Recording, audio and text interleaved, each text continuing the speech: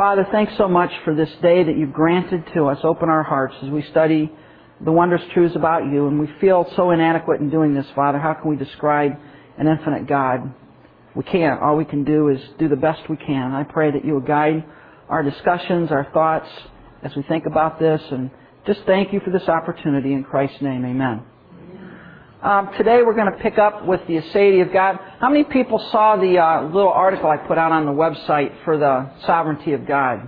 I'm going to try to do that if we get into those, knotty topics. I'll try to put something out there to hopefully make it a little bit clearer. It's kind of hard to make some of these things clear. You do the best you can. But so check back and we'll have other things go up there.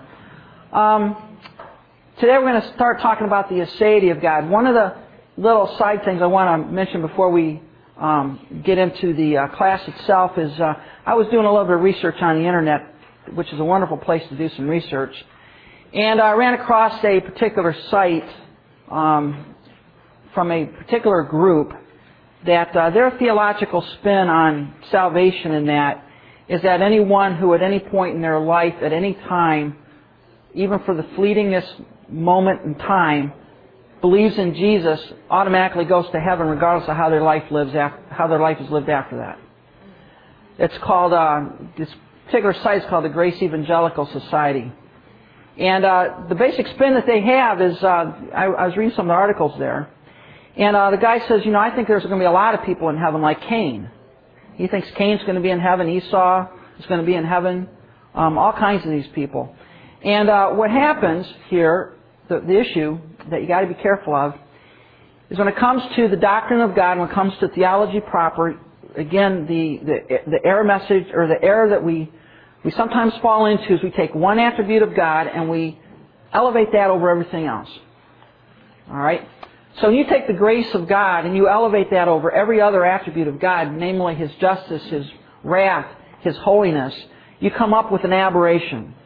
You come up with a bad view of God. You come up with a God that is so gracious, He'll save anybody and anybody who even makes the fleetingest acknowledgement of who Jesus is, regardless of whether they actually believe in Him as their Savior or not. And we're going to talk a lot more about that in a later class. But the point that I bring up here is when you're out doing research, when you're going to classes, when you're reading books, you want to be careful and make sure that you have a balanced view of God Himself. Because if you get unbalanced, you're going to shoot down a path that's going to get you into trouble. If you emphasize God's wrath more than His love, you get into trouble. If you emphasize love more than anything else, you get into trouble. You got to have a balanced view of God. Alright, so that's just a warning. One of the other things here is that as we go through some of these attributes that's coming up, you're going to see overlaps. For example, God's sovereignty overlaps with His omniscience, right? Which overlaps with His omnipotence. So there are certain places where these attributes connect with each other and are a consistent whole. And again, let God tell you what He is like. Don't try to figure it out on your own because you'll come up with the wrong answer. Let God tell you. With that, let's look at Aseity. Aseity is a fancy theological term that just means self-existence. It refers to God's self-existence. He depends on no other being for His existence. What do we mean by that? Every one of us in here depends on the existence of something else for us to exist, right? We depend on air, we depend on an environment, we depend on food, we depend on the things that we need to sustain our life, and if nothing else, who do we depend on? God, right? If there's no God, there's none of us, alright? God is not like that. God does not depend on anything else for His existence. He is self-existent. We don't understand that, and you're never going to understand that. Alright? We're never going to figure that one out. But God's existence does not depend on any other being other than Himself. You read John 5:36, Romans 11, Psalm 36:9, God is basically saying, I am alone, there's none other beside me. And Isaiah, he asks the question, I don't know of any other gods. I mean, I'm omniscient, and I don't know of any other God than myself. There's none other ones out there. I and I alone am God. He is self-existent. And the best expression of this is in God's name, I am. He's not becoming. He's not working it out. He's not trying to figure things out as He goes along. God is. He's the great I am. And Christ even reiterated this in John chapter 8 when the Jews asked Him, well, who are you? And Jesus said, I am. And they picked up stones to stone Him. And why did they do that? Well, He's claiming to be God, right? He's claiming to be the Jehovah of the Old Testament. And by the way, you're going to find, if you watch the History Channel, Discovery Channel, go to liberal theological classes, almost universally they'll say, look, Jesus never claimed to be God. They just made that up. The church wrote that back in. He was just a nice guy, but the last thing He did was claim to be God. Listen, He claimed to be God. And the Jews got that right. They knew exactly what Jesus was saying. They weren't mixed up on that like all the liberal theologians. They knew that He was claiming to be God. When He said, I am, before Abraham was, I am, they knew exactly what He was saying. He is deity. He is the self-existent one. His existence depends on nothing but Himself. And that's why secular theologians do not like the supplemental Gospel of John.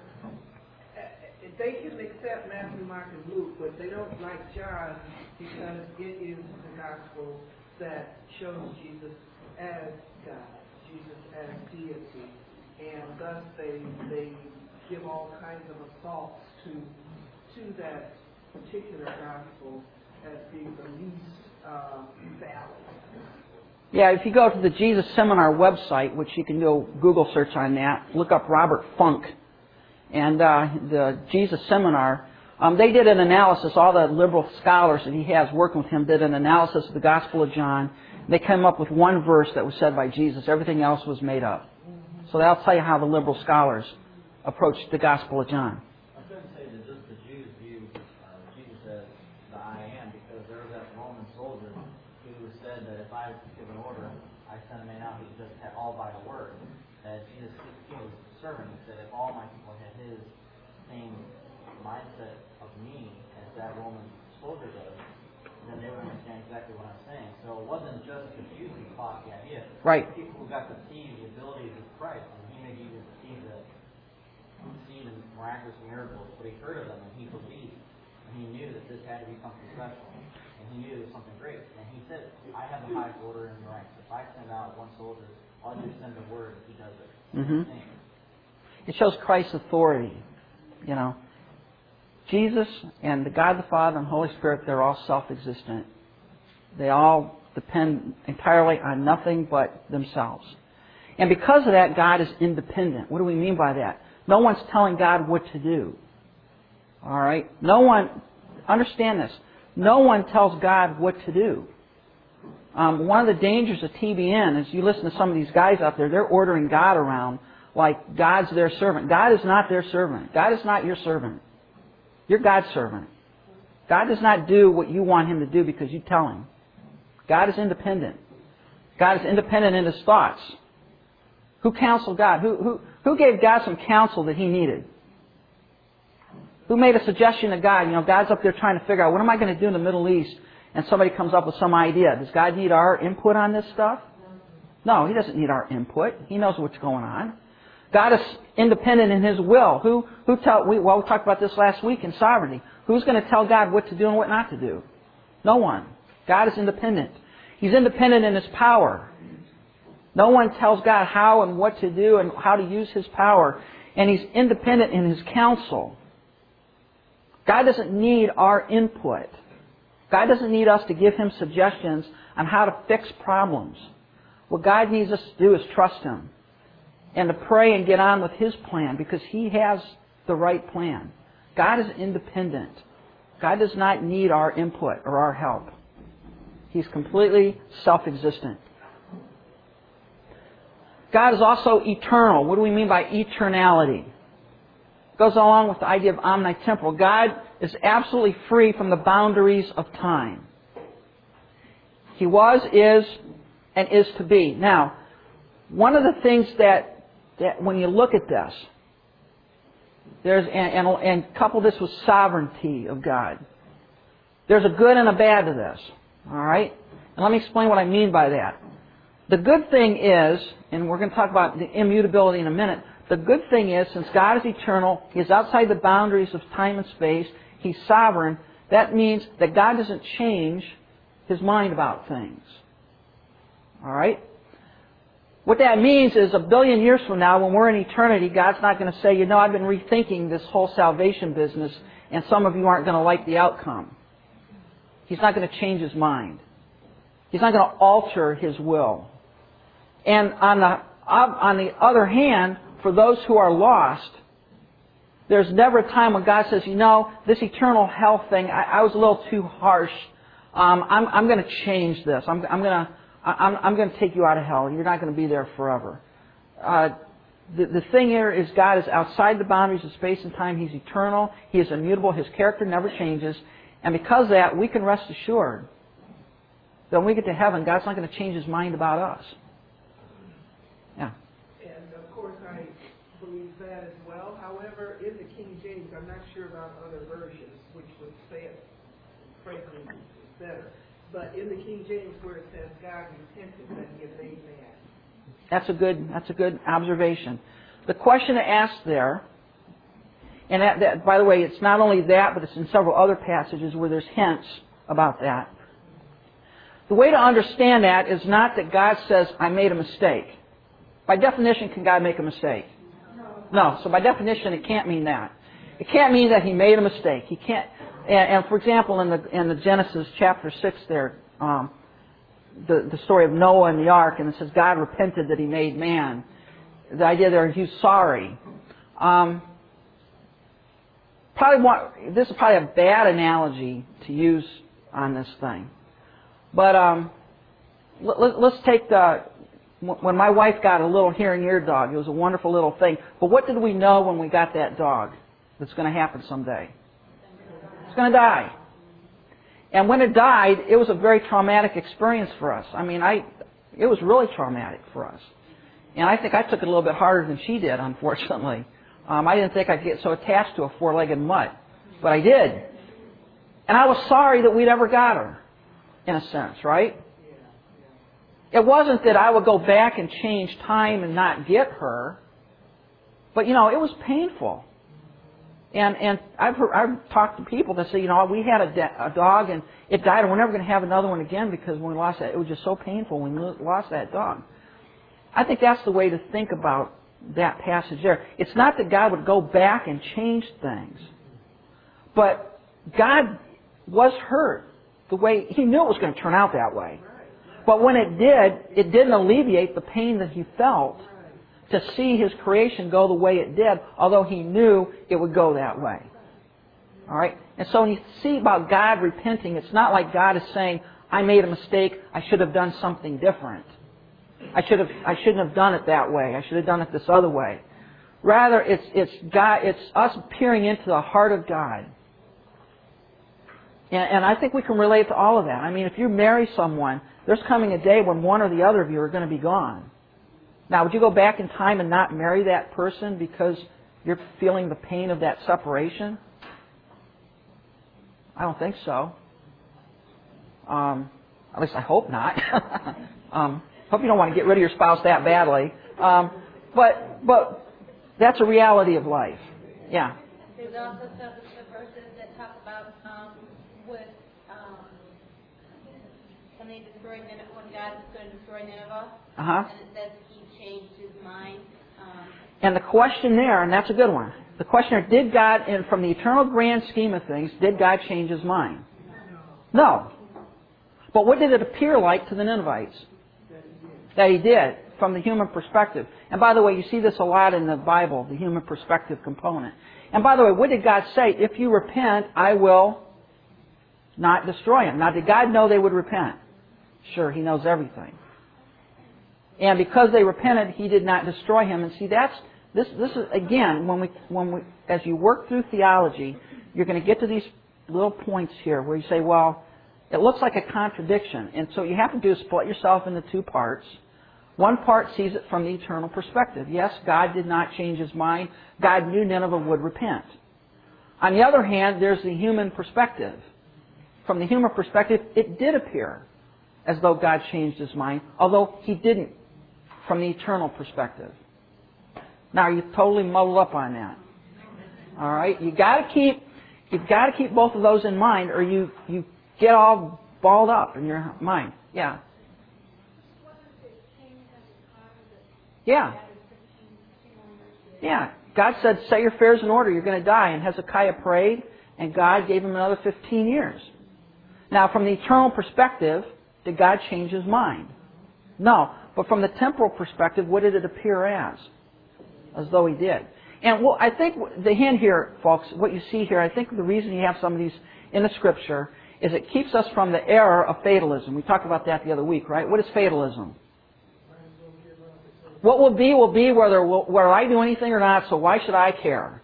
It doesn't matter what I do, because God's going to do what He does, and I'm not going to make any difference, so why does it matter?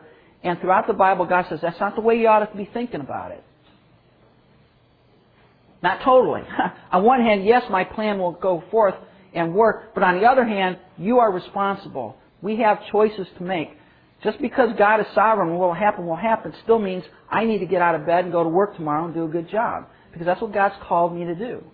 And as I wrote in my little short essay on the website, who knows whether God is using my actions to affect His eternal purpose, right? In the terms of Esther, why did God make her queen of Persia? Well, we look back and say, well, it's obvious, why He did that. But, well, she didn't know about it, right? When the time came for her to go before the king, she didn't know that's why God made her queen. But she went before the king anyways. And God used her to affect His eternal purpose. And as Mordecai said, if you don't do anything, Esther, God's going to deliver His people. God's not going to let His people go, but who knows, maybe God made you queen for that very purpose. And if you go along with the plan, there's a blessing for you. I want to be a blessing, folks. I want to be a blessing to other people. The same thing when our exchange student came with us, came and lived with us. She came as an atheist. She didn't believe God at all. She didn't even believe in God. East Germany, God's a crutch, right? Marxism. Opiate of the people. That's what she thought of God. And I remember praying for her, and I knew theologically that if she's elect, nothing I would do would ever alter the fact of her getting into heaven. Nothing I would say, nothing I would do would affect that one bit. But you know what? That's not how I looked at it.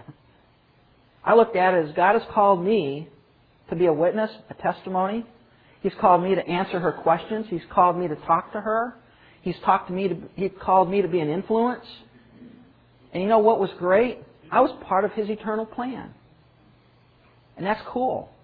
Don't fall into this fatalism trap. Don't go down that route. All right? Understand that from God's sovereign, eternal perspective, He knows all that will happen. It's all laid out. But I am called from my perspective to do my part, to be obedient. And as I think I wrote in that essay too, for every verse that talks about the sovereignty of God, there's probably 20 that talk about what I'm supposed to be doing. And you can't separate the two. If you do, you wind up in theological error. You wind up either thinking that God in fatalism, or you wind up thinking that you can actually alter the eternal purposes and plans of God. So you gotta walk in the middle of those two things. And we don't like doing that, but that's the way it is. But when we talk about eternality, God is free from the boundaries of time. He's eternally bi-directional. What do we mean by that? He always was, always will be. Because He was there before time began. Now that's the tough one. We're going to live forever. You know that, right? But we weren't existing forever, or were we? There came a point when we came into existence. God had no point where He came into existence. He's the eternal is. He's always there. He's the eternal I am. God is also self-sufficient. What do we mean by that? God doesn't need anything or anyone to make Him happy. He doesn't need it. Here's the wonderful thing. Did God need creation to make Him feel good? No, He didn't. Go think of that one. God did not need to create the universe as though He was lacking something. He was missing something. He had a deep psychological need. God created the universe for one thing, Revelation 4:11, for His own pleasure. He wanted to. Because of His own delight. Why does God do anything? Because He wants to, ultimately. He is free from any outside requirements for happiness or fulfillment. Now, can we make God happy? Think about this. Can you make God happy? Yeah, you can, but why can you make Him happy? Because He allows you to make Him happy, right? He allows that. Does God need that? No. See, a lot of Christians think that God's up in heaven just waiting for them to come up and talk to Him, like He desperately needs them. Look, God doesn't need anything from us. But that doesn't mean we can't bring joy to His heart, can it? Go think about that one. God doesn't need me, but He takes delight in me. And what is going to be God's eternal delight? Fellowship. Look at Revelation 21 and 22. What are we going to be doing for eternity? Praising God, fellowshipping with Him, enjoying His presence, enjoying His company. And it's going to be an eternal joy to do that. And God is going to have joy in ours. Fellowship. When I think about that, my brain stops working. To think that God takes delight in my company. Wow. Wow. I look at Enoch. He's one of my favorite characters in the Bible, Enoch, back in Genesis. And what do you know about Enoch? Because God took him home.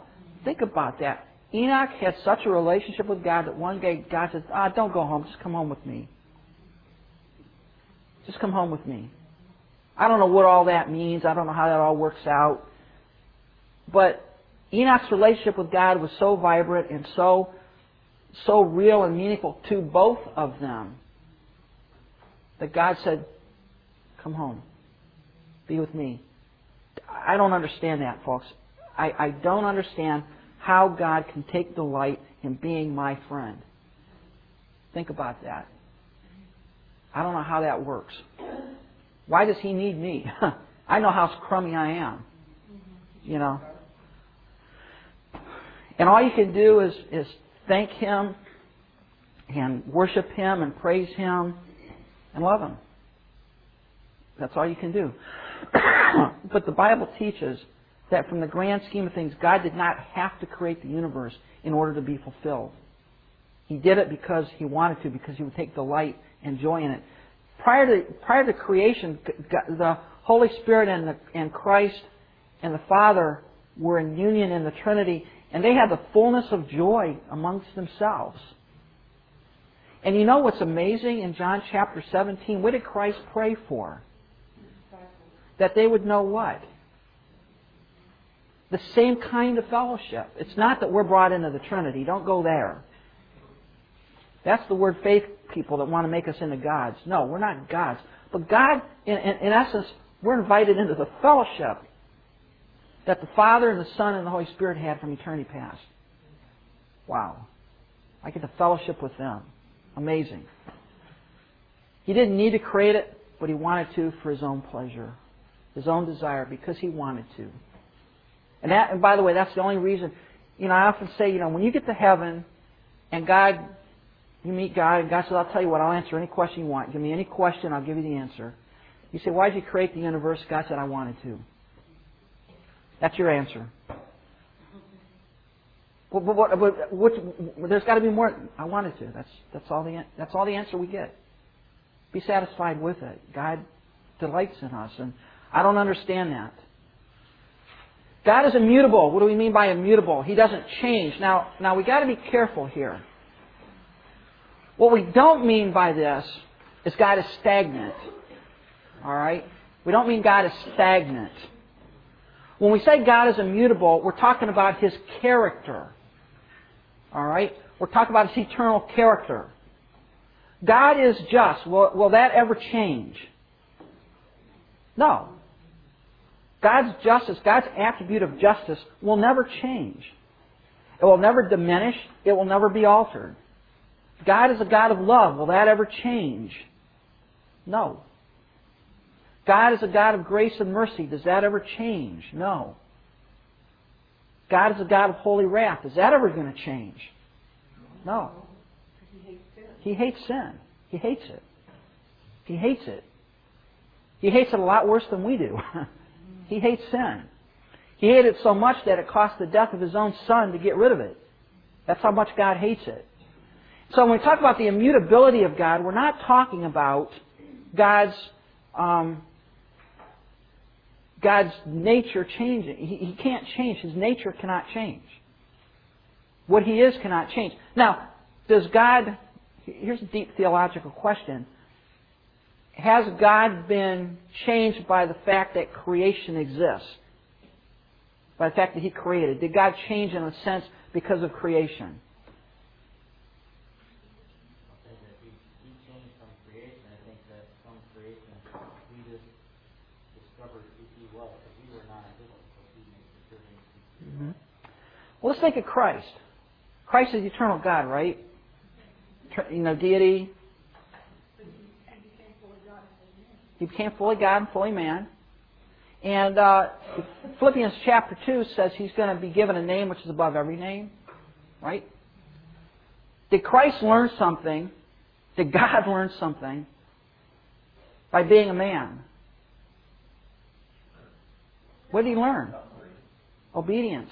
What does Hebrews say? He learned obedience as a son. What do we mean by He learned it? Experienced it. It's not that God does not know something. That's not where we're going. You've got to be careful here. It's not that God doesn't know anything. But what did Christ learn? Hebrews says He learned obedience as a son. You've got to deal with that verse somehow. So what does it mean that He learned obedience as a son? He experienced it. God knows what it's like to be one of us. Why did He become a man? We're going to get this in Christology. Why did Christ become a man? To get blood.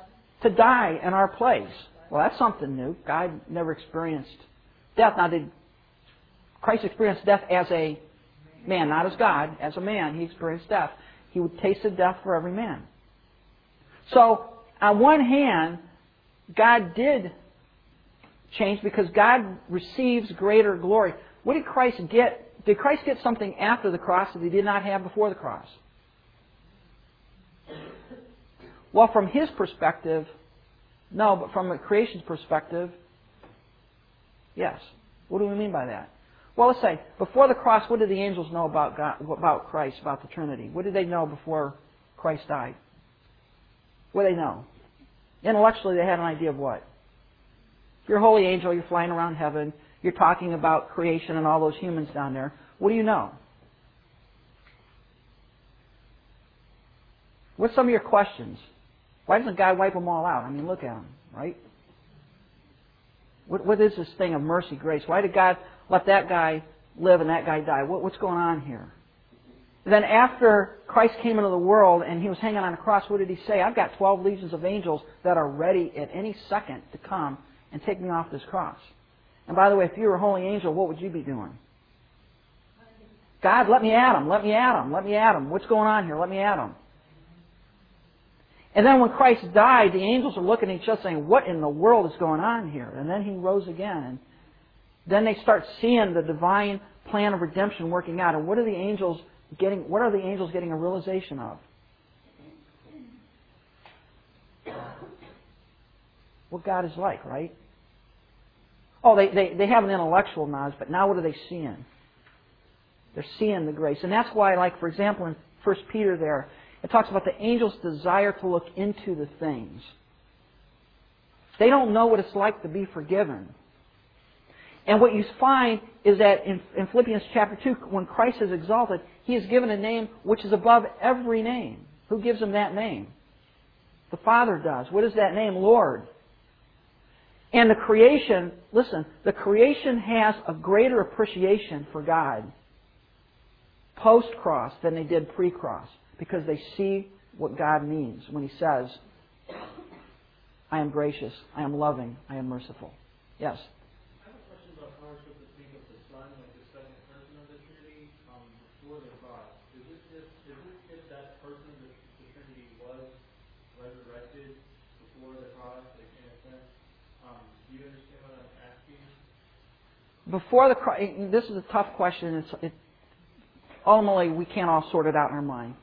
But before the cross, the second person of the Trinity, Christ, is the second person of the Trinity. He's eternal God. He always was full 100% deity.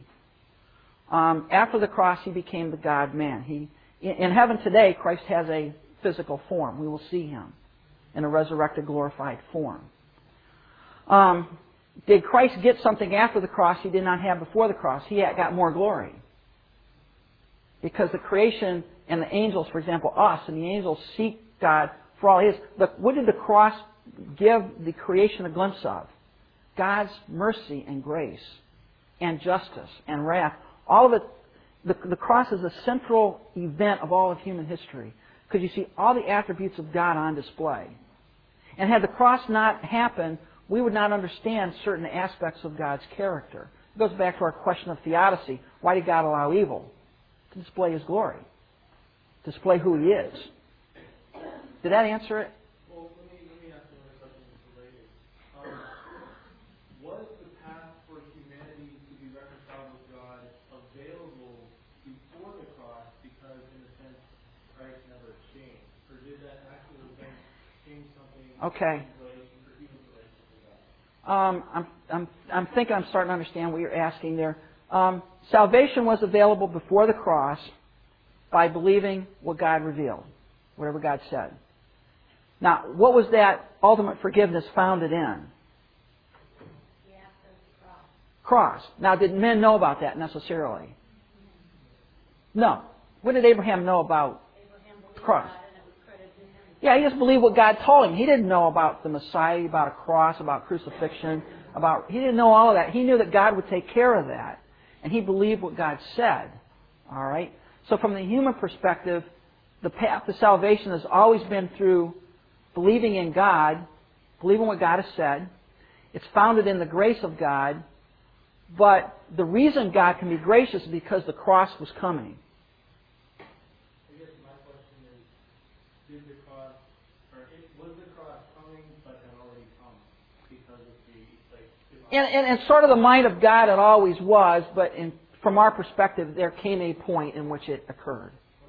Yeah, from God, for example, in 1 Peter, it says that Christ was a lamb slain before the foundation of the world. So in God's perspective, yes. 1 Peter chapter 1, verse 18, somewhere around verse 18, it said He was a lamb slain before the foundation of the world. In God's mind, since He is outside of time and space, in His mind, yes, it was always a done deal. But from our perspective, there came a point in time in which the cross occurred. You know, when Jesus, when He died, He put away death, He descended into hell, and He came out. From what I understand, when He descended, it wasn't just to vanquish death, but it was to free those who died before. Is that correct? There's a lot of thoughts on that. Some say that, the Old Testament believer, when they died, did they go directly to the presence of God, or did they go to a place called paradise? I think more along the terms of paradise. But His descent into hell was not a descent of being vanquished. It was a descent of victory. He went down to proclaim victory over the demonic forces. Unlike the Word Faith crowd with Copeland, Hagen, and all them say He actually went to hell and suffered. That's a heresy. Christ was not suffered in hell. All right. He led captivity captive, and I think that's the best picture to understand that. We'll talk about that, but yeah, I think that's the best way to understand it. All right. And again, when we get into these things, a lot of times you have to put on two different hats. You got your God from all of eternity past hat that you put on, and you see the grand scheme. Then you take that hat off. Then you step into time and say, okay, how did this work out in time? And both of those are fit together. Sometimes we don't know how they fit together, but they both fit together. All right? And immutability means that God's character, who He is, His essential nature, will not change. God is unchangeable in His nature. We're going to talk about His decree later on. His decree is eternal plan. That will never change. That will never be altered. God can't lie, right? I mean, there are some things that God can't do. He can't sin, He can't lie. He can't be unfaithful, right? He can't go back on His word. He can't not be what He is. All of His essential attributes are in perfect harmony, and they will never change. Well, basically, aren't the commandments the showing of us how perfect God is? Yeah.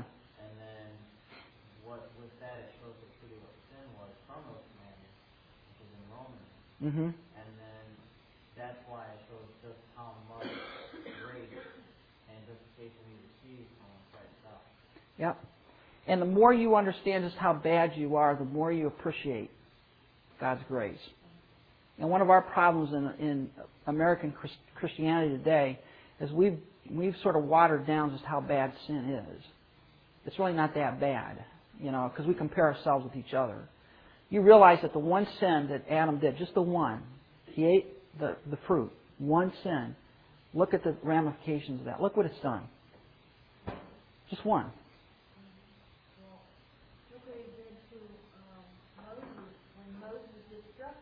Yeah.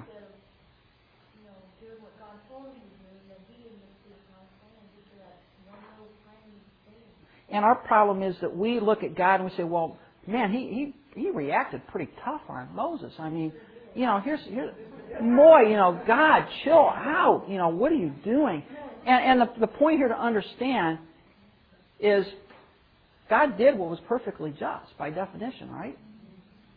And our problem is we look around. Here's one of our problems in America today. We're so used to God's grace and mercy that when He actually does the right thing, like strike somebody dead because of sin, we think He's being. What's wrong? God's being unfair. God's being unkind. What do you all deserve? What do we all deserve? Death immediately, right now. The next sin you do, you deserve to die. And the fact that you live is God's grace, and we need a picture of that.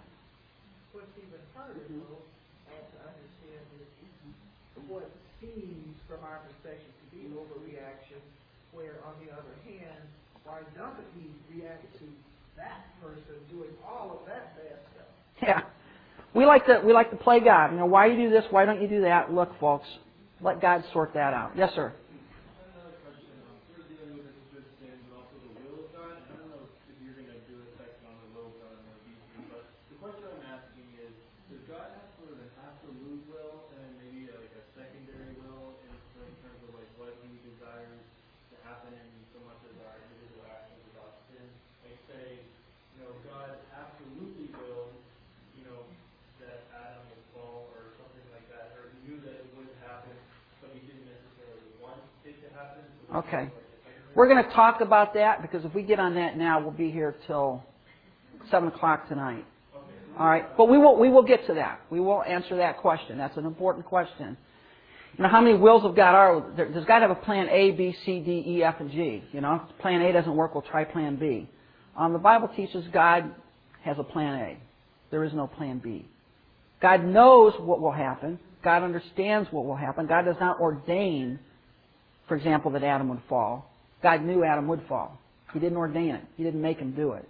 And there's a little bit of a disconnect in our mind. Well, wait a minute. If He was all powerful, why didn't He just prevent it? Well, He didn't. He allowed it to happen. And we got to allow a little bit of that, what schizoidal Christianity or perspective on our part. Okay? But God does have a will, a decree that is going to be worked out perfectly. Yeah. Don't you think that part of the reason we have trouble comprehending it, aside from our finiteness, is that we are so tied to time and space that it's hard to grasp God's being, the eternal presence. Yes. I mean, for Him, He has a plan A because He already knows. We think of it as already knowing, and yet in reality, He knows. It's not a matter of knowing before something happens or after something happens, because He's in all places at all times. Right. Plural. Mm-hmm. We think of time linearly, God, but yeah. is not a part of the way He functions and who He is. His name is I Am for a reason. Mm-hmm. He's the eternal presence. And There's no past or future. right. And that's why God is infinite and we aren't. And there's going to, in any point of theology, you're going to bump up against this. God is so infinitely far above and beyond us that He gives us some of these answers, right? And then we look and say, huh? And that's the best you can do, all right? Because if we were able to comprehend if we were able to fully comprehend and understand all of this, we would be God, right? Well, we're not. And what does God tell us to do? He says, trust me on this one.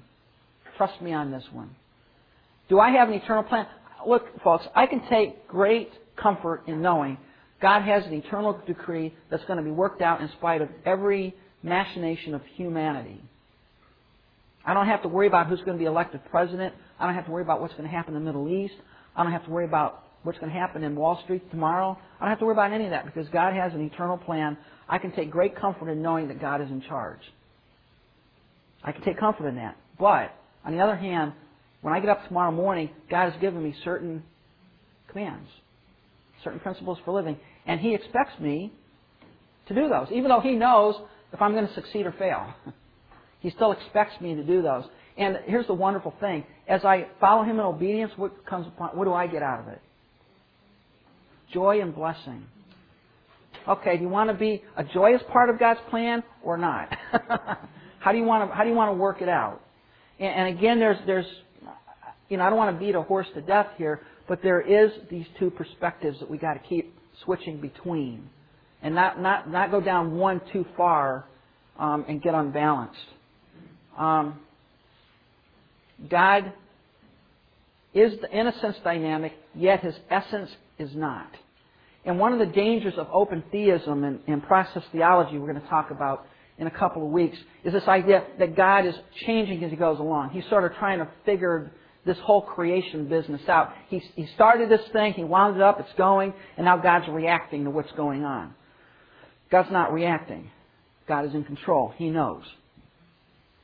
So don't, and that's one of the great things about being a Christian. When the world is going, when they're freaking out around you, you can be calm. 9/11, when 9/11 happened, you know what? Did God know that was going to happen? Sure He did.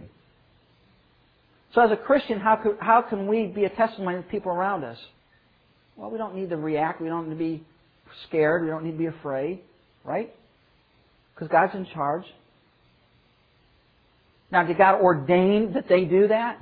No, He didn't ordain it. But He allowed it to happen for His own purpose.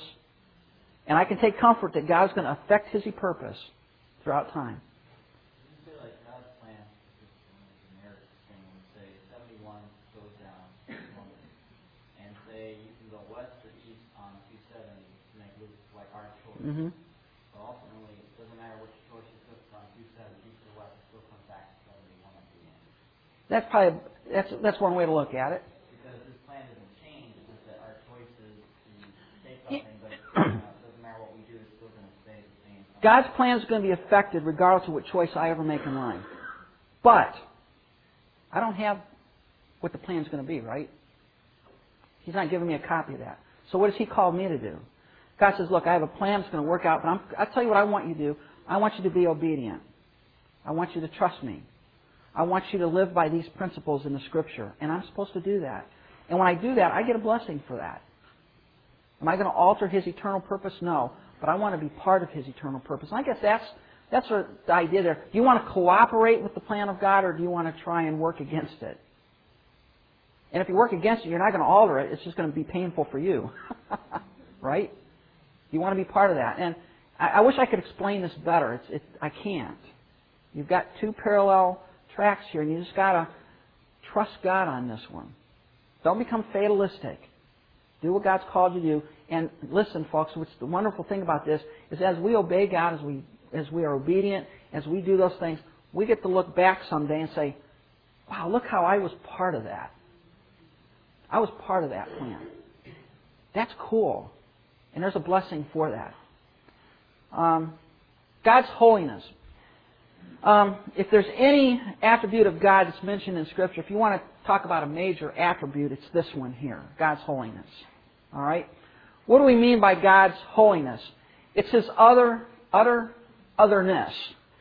The Hebrew word for holy means to cut, to separate.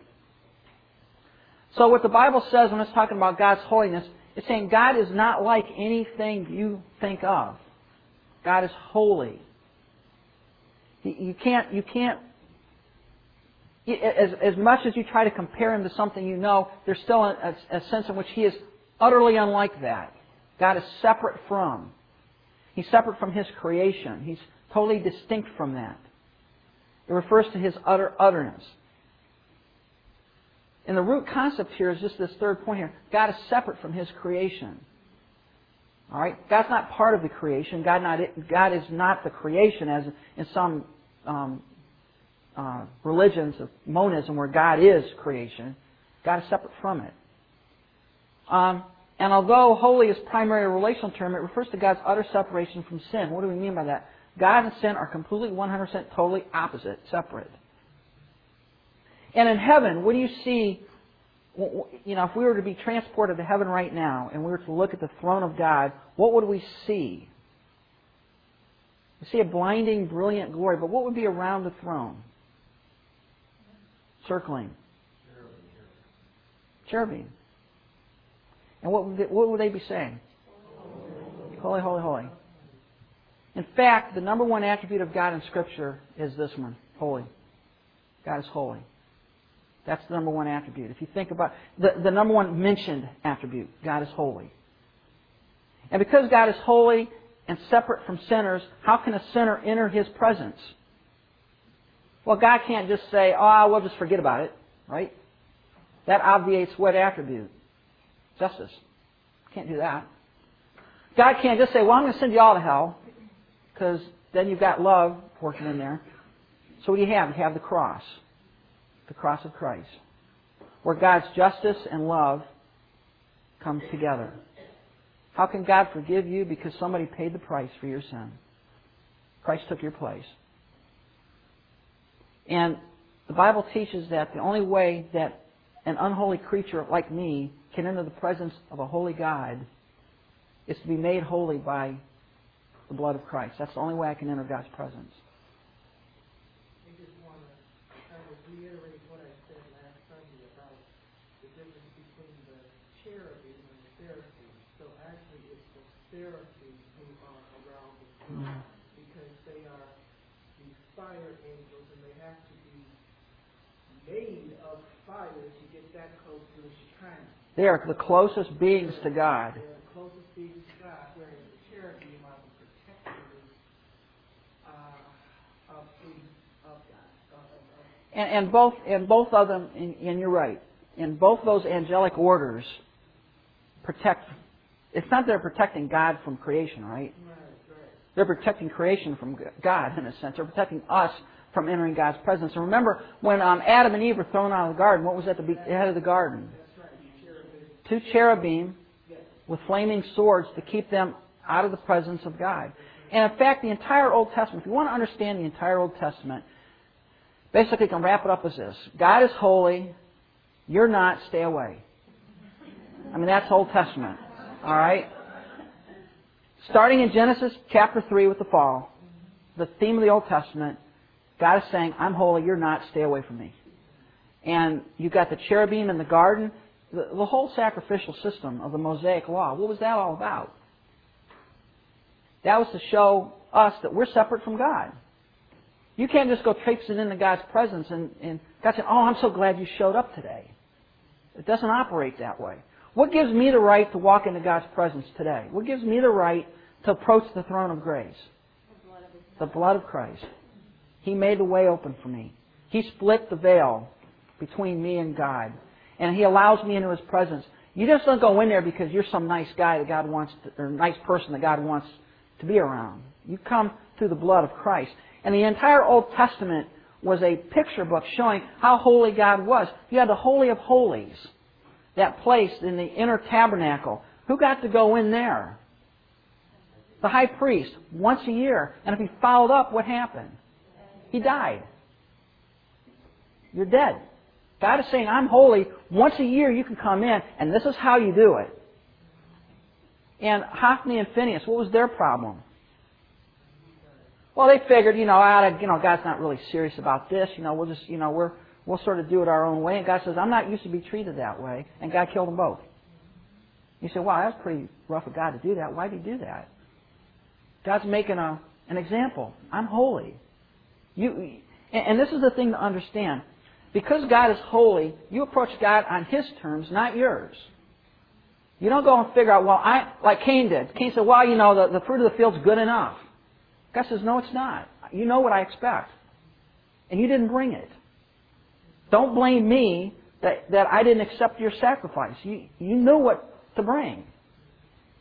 And Cain says, no, I'll bring it. And what do you have today? You have people throughout Christianity, they say, well, I'll just approach God on this way. God will accept it. He'll be okay with it. No, He's not.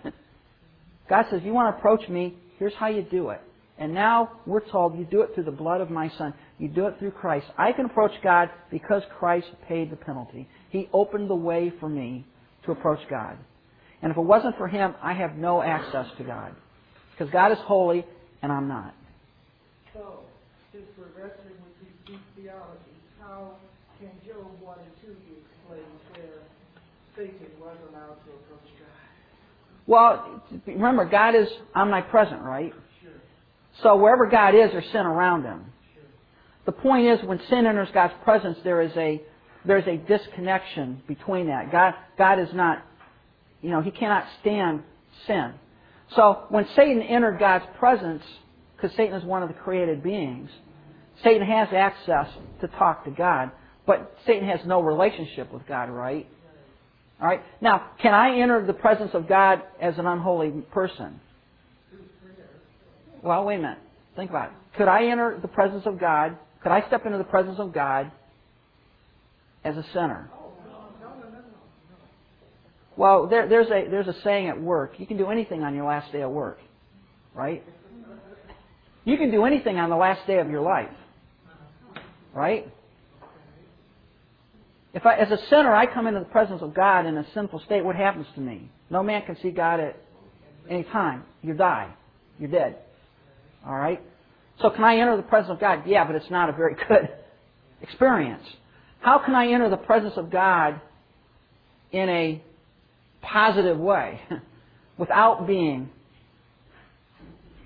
melted out of existence? Through the blood of Christ. Through the blood of Christ. Yes. One example of how holy God is, I remember was 2 Samuel, where was Uzzah and Oh, yeah. brought the cart instead of what God said, you have sticks to carry my ark back to Jerusalem. And when they brought the cart slipped, and then Uzzah went and grabbed it, and he was dead on the spot. Yeah. And David mourned for many days because he didn't understand why God would struck his servant dead just for protecting the ark from falling. It wasn't the fact of the ark falling and him not wanting to protect it. It's the fact that he disobeyed God's order where He said, you will do it exactly the way I've dictated, and this is what you receive for not following what I asked. And that's a very important thing, because here's the other problem with Uzzah. His home was where the ark was placed. He was at the house of Abinadab, I think it was. And that's where the ark was stored for a while. So that ark that they had on the ark, to Uzzah, what had it become? It's a box in the corner. It's not holy. All right? God is saying, this is very important, folks. This will help you out in your spiritual life. God is absolutely holy. And because of that, you approach God on His terms, not yours. And do I have access to God? I sure do. Does God want me to come in His presence? He sure does. But I don't go into His presence thinking that, God, are you glad that I'm showing up today? Bet you've been waiting for me to show up. That's not the way to enter God's presence. God is holy. And the entire Old Testament is a picture of God showing, I am holy. I have provided a way for you to come into my presence. And if you do that, it'll be a meaningful experience.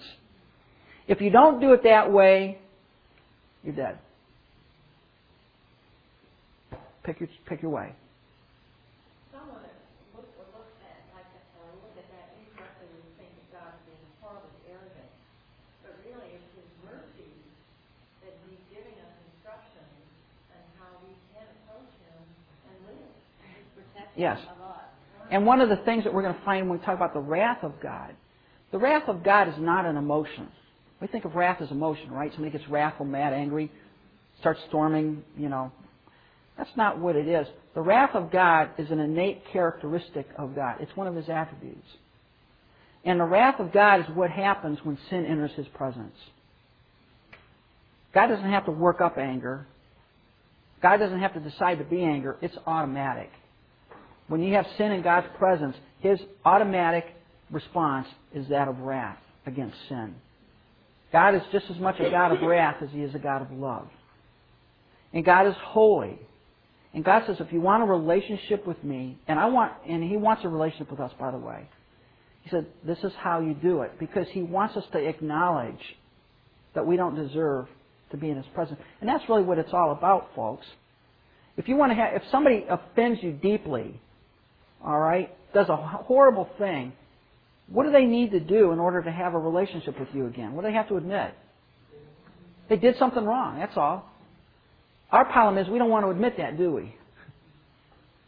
Well, God said, calm down, God. Let's not be too uptight about this. I had a bad hair day. No, it doesn't work that way. All right? You approach God on His terms. And if you do, you have a relationship, a meaningful one, a vibrant one, a strong one. All I know is this, folks. When I come into God's presence, I come in His presence because Christ made it possible. And if He not made it possible, I have no right, none, to be in God's presence.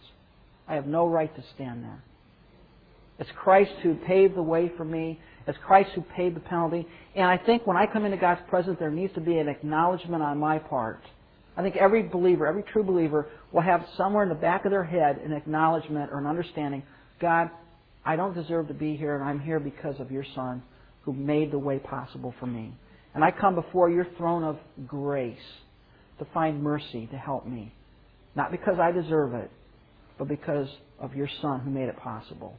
And I think for some people who have issue with what you just said will say, but I'm a good person, I haven't ever killed anybody, raped anybody, extorted, blah, blah, blah.